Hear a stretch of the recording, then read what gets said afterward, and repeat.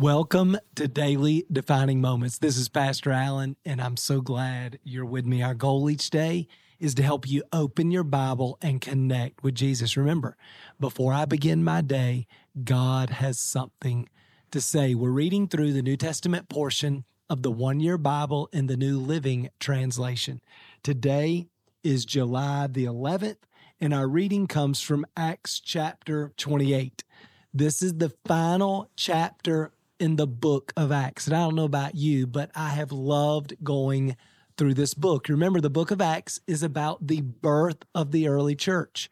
And when you read through the book of Acts, what you see is God fulfilling the promise that Jesus made in Acts chapter 1, verse 8. Jesus said this, "After the Holy Spirit comes upon us, we will receive power to be a witness in Jerusalem, Judea, Samaria, and to the ends of the earth." And that was certainly true for Paul.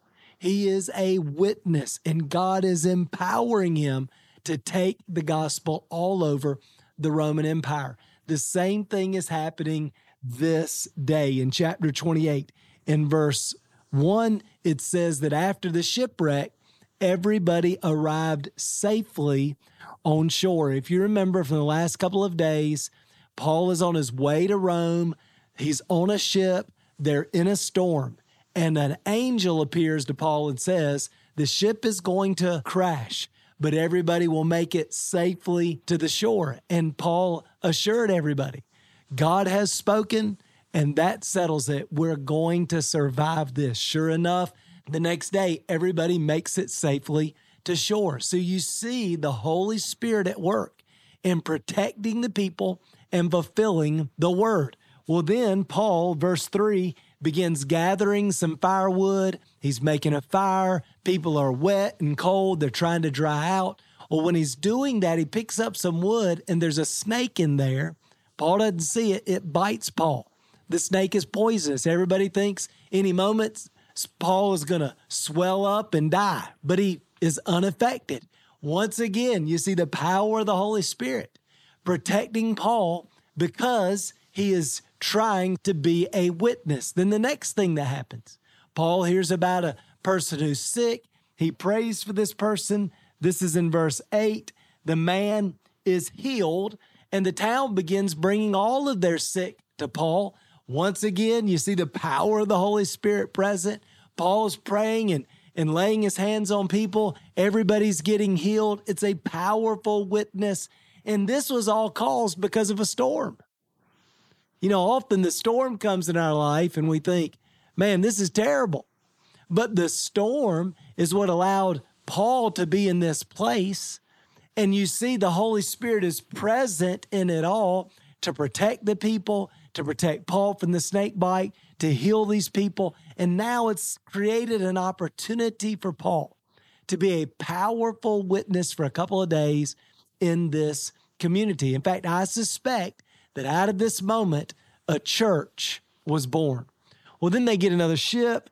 They make their way to Rome. And once again, Paul's preaching. Verse 23, the people say, we want to hear what you believed. So verse 23, he explained and testified about the kingdom of God and tried to persuade them about Jesus from the scripture. So he is being a witness, and God's empowering him to do it. But I want you to notice verse 24, some were persuaded by his message and believed, and some were not. And I just think we've got to keep that in mind, that even when we're living our life to be a witness, to represent Jesus at work and in our neighborhood and with our family and friends and in a classroom, even so, sometimes people believe our message, they respond to our testimony, they want to follow Jesus because they can see Jesus in us. And sometimes they don't. And if that was true for the Apostle Paul, then certainly that can be true for us. And then finally, down in verse 30, I just want to make note.